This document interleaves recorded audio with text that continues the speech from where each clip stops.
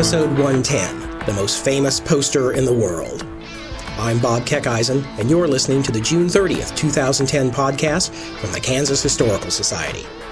In this podcast, museum staff reveal the story behind the story about artifacts featured on the Cool Things section of our website, kshs.org.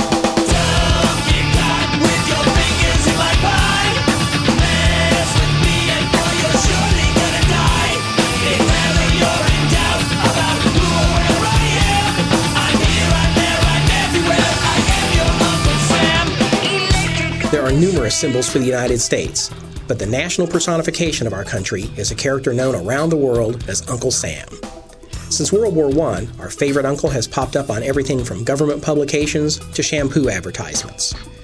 Join museum curator Laurel Fritsch and me as we examine a very famous military recruiting poster featuring Uncle Sam and find out more about one of our best-known national symbols. And then, we're in the middle of World Cup fever here at the Cool Things podcast. So in today's episode of 6 Degrees of William Allen White, we want you to connect Mr. White with U.S. soccer superstar Landon Donovan. Did the Sage of Emporia play the Vuvuzela? Find out when we play 6 Degrees of William Allen White. But first, the most famous poster in the world.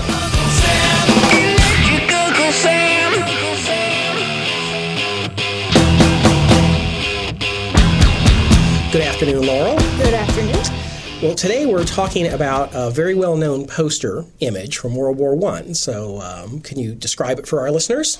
Sure. It's a pretty standard white background, and the words on it say, "I want you for the U.S. Army.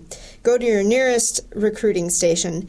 And the main image that takes up most of the poster is of a man who has gray hair, and he's pointing straight at the person looking at the poster. And he's dressed in a very nice formal suit, all in American flag colors. And, of course, that means it's Uncle Sam. So this is your typical, what everybody would view as Uncle Sam. Exactly. Poster. Oh, and I should tell people, if you are not familiar with this poster, although I'd be surprised if you weren't, you can see it at our website. So just go to www.kshs.org and look under Cool Things, and you'll find it. So we know this is Uncle Sam, and I've read that although Uncle Sam isn't like an official symbol of the United States, he is sort of the national personification of America. Right. So who's Uncle Sam? Where'd this guy come from? Yeah, it's a great question. Well, it's generally accepted that the character of Uncle Sam originally got his name from a person named Samuel Wilson. And Samuel Wilson was a very successful meat packer from Troy, New York. And he lived during, I'd say, maybe the early 1800s. Okay. So this is quite a long time ago. Yes, quite a long time ago. And Samuel, he and his brothers, in addition to doing a lot of things with meat packing and the meat industry, like butchering the meat and everything, they also made wooden casks to transport their meat because it didn't do them much good to have a really high-quality meat product and then have it spoiled by the time it got there. So throughout this process of building these wooden casks to transport meat, you often had to label that meat. And so as a result of that, he would often brand the wooden barrels. Samuel was really widely known by his friends and his business acquaintances for being just a really great guy, had a great sense of humor, just very friendly. And as a result of that, they sort of nicknamed him Uncle Sam. Oh, the actual guy. Samuel Wilson was known as Uncle Sam? Uncle Sam, exactly. And during the War of 1812, when Northern troops were headquartered near Troy, where Samuel was from, they ended up getting a government contract to supply the soldiers with meat. And so, as sort of a result of that, he also got a position as inspecting the meat for the Army. So, on all of these casks of meat, as we already talked about, they would brand it. He would stamp the initials U.S. if they passed his meat inspection for, United States, kind of.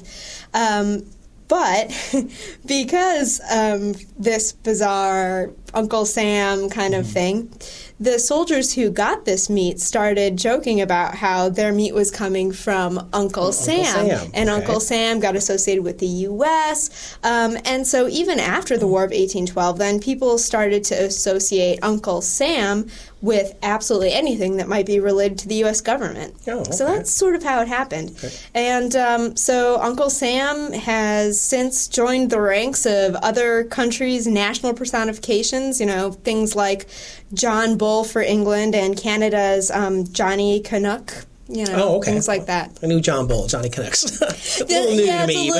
Sorry, I could throw out something else like there. Germania for Germany, or I think it's Martina or something like that for France. For the French. Mariana, maybe. Okay. Anyway. Cool. Yeah, it's kind of interesting that the U.S. Uncle Sam's kind of like GI, government issue, became known for all the soldiers in the Second World War. So this is as far back as the War of 1812. We've got Uncle Sam. Okay. Yeah. Well, the image we're talking about today is probably the most familiar image of Uncle Sam. I think if you ask most people, they would probably think of this particular recruiting poster. So who do we have to thank for this particularly riveting image? Yeah, this rendition of Uncle Sam. Well, this Uncle Sam, it was originally published as part of the cover page for Leslie's Weekly. And they needed an image for the cover of their July 6th, 1916 issue about World War I, which was titled, What Are You Doing for Preparedness? And so they got American illustrator and painter James Montgomery Flagg to come up with the magazine's image of Uncle Sam. And as a result of his imagery, over 4 million copies were printed between 1917 and 1918. So it was an extremely popular image. And so as the United States entered World War I, it started to be used on military recruitment posters. And that's the one we have in the collection. Right, exactly. Is a World War I poster. Exactly. Exactly. Flagg, he continued to contribute as many as 46 different works to support the war effort. And Flagg said that he modeled Uncle Sam after himself so that he wouldn't have to pay for having a model come for him. He told that story to Franklin Delano Roosevelt, and Franklin Delano Roosevelt liked that. He thought that was a pretty good way of saving some money. As a result of the overwhelming popularity of this particular image of Uncle Sam, it went on to be used in World War II as well. So it was really just an amazing story of Flagg taking the initiative and getting out there. And really, he was very successful, and he was reportedly the highest paid magazine illustrator in the entire country. So he turned this into a little bit of a little business profit for himself. Yeah, exactly. Okay. Well, is this the museum's only Uncle Sam related artifact, or do we have other stuff? Oh, no, it's definitely not the only Uncle Sam thing we have. Uncle Sam was so popular, and that means that he shows up on several items in our collection.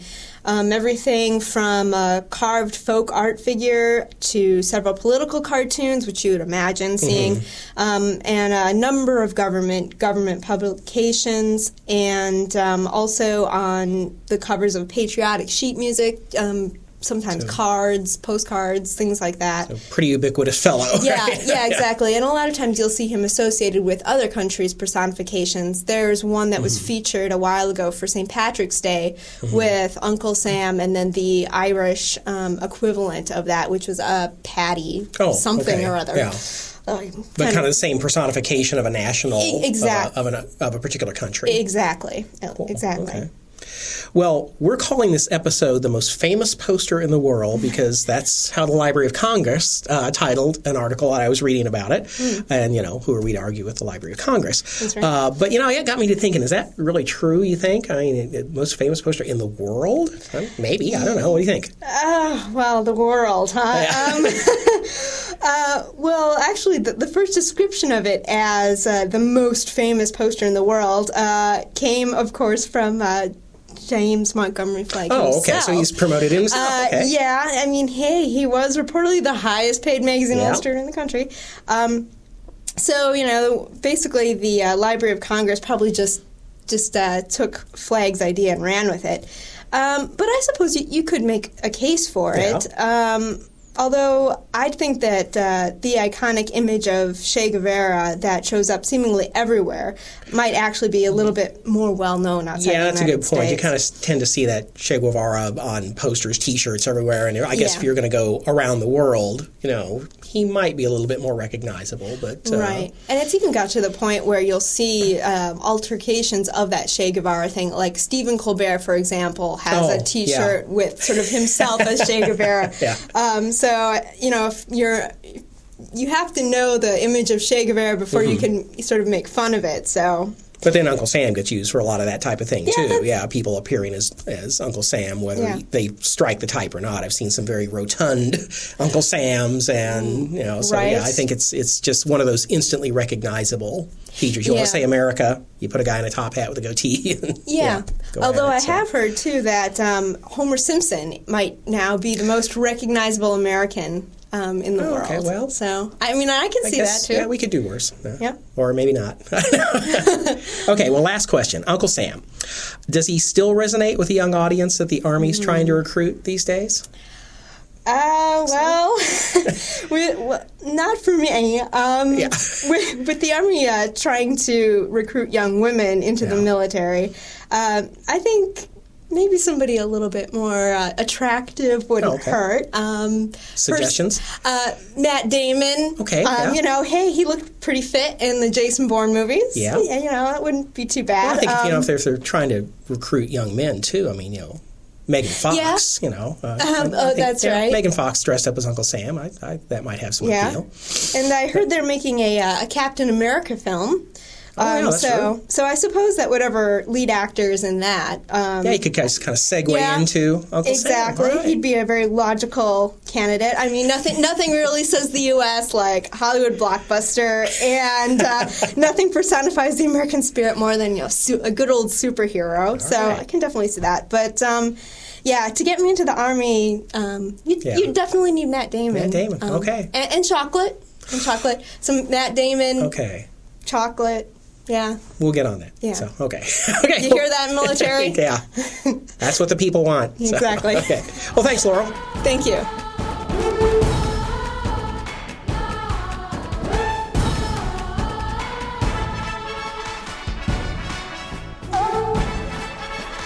Grab your vuvuzelas. This is a special World Cup edition of 6 Degrees of William Allen White. Woohoo! Yeah. Today, me and Bob will connect William Allen White to U.S. soccer superstar Landon Donovan.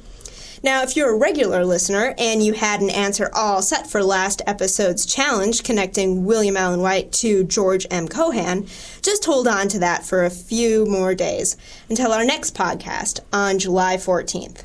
And just a warning to our listeners, if you would like to try to work out William Allen White's connection to Landon Donovan on your own, stop this podcast now, and you can listen to the remainder of it for the solution at a later point in time. Yeah, we just didn't want to miss our opportunity to do the World Cup. Exactly, while we were here, exactly. So, have you been watching the World Cup? Oh, you bet, yeah. Not a huge soccer fan, but, you kind of get caught up in the World Cup. Anyway. So, we've watched more than just the United States games, too. We watched the England-Germany match and watched the first England match in their group play. You? Mm-hmm. Oh, yeah, definitely had to tune in.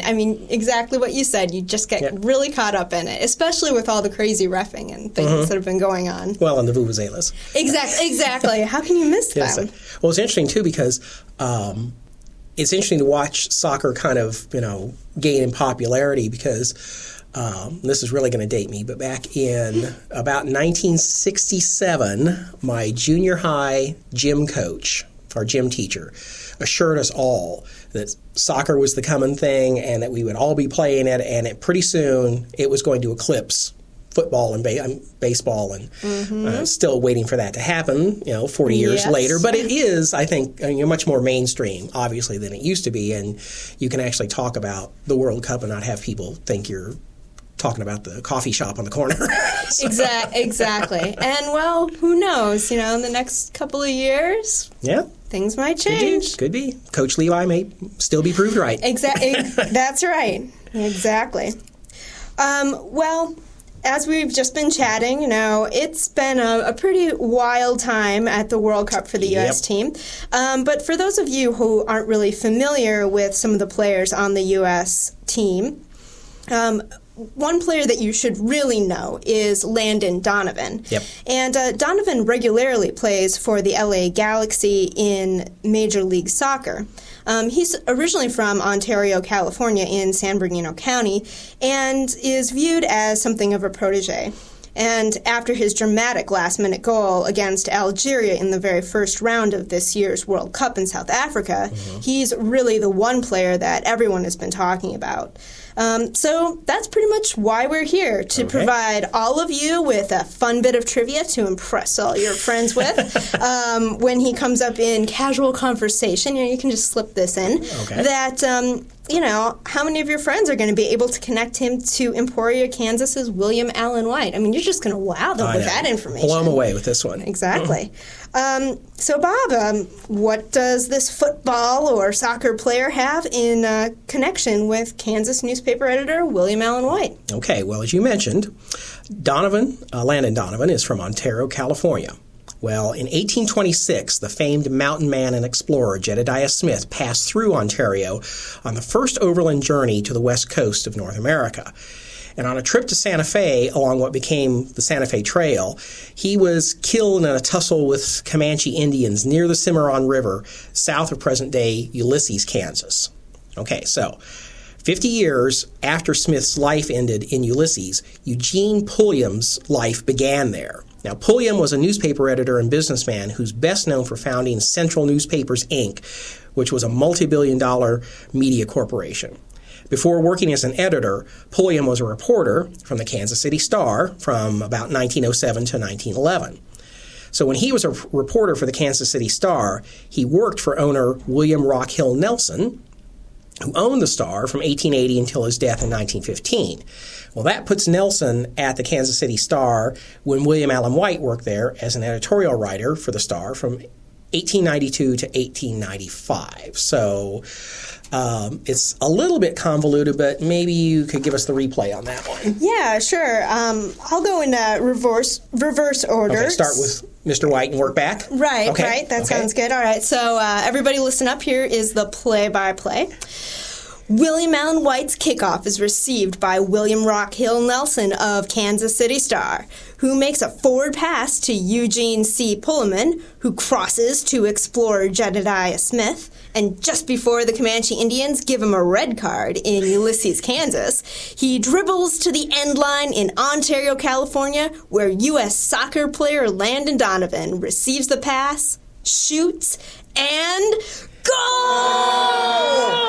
The crowd goes wild! Wow, Bob, what a match. What a match. What a match. Well, William Allen White will advance to the next podcast where he'll be connecting with George M. Cohan. It should be quite a match. So join us for the next round of 6 Degrees of William Allen White. We'll see you then. All right, so long, everybody.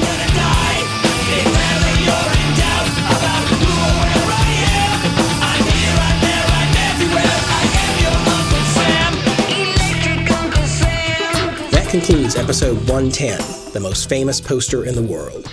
To see photos of James Montgomery Flagg's famous recruiting poster, go to our website, kshs.org, and click on Podcasts. Do you have an opinion? Do you like to take surveys? Well, we'd love to know what you think of our podcast. So take a few minutes and head on over to the Cool Things podcast page on our website. Scroll down to the bottom of the page, click on Podcast Survey, and let us know what you think. Go ahead, we can take it. Come back in 2 weeks when Museum Assistant Director Rebecca Martin kicks off the summer season by telling us all about a bicycle built for two that was owned by several Kansas families. Riding a bike in good old flat Kansas must be a breeze, right? Well, you'd be surprised. Join us in 2 weeks to find out why. This podcast has been a production of the Kansas Historical Society. Real people, real stories.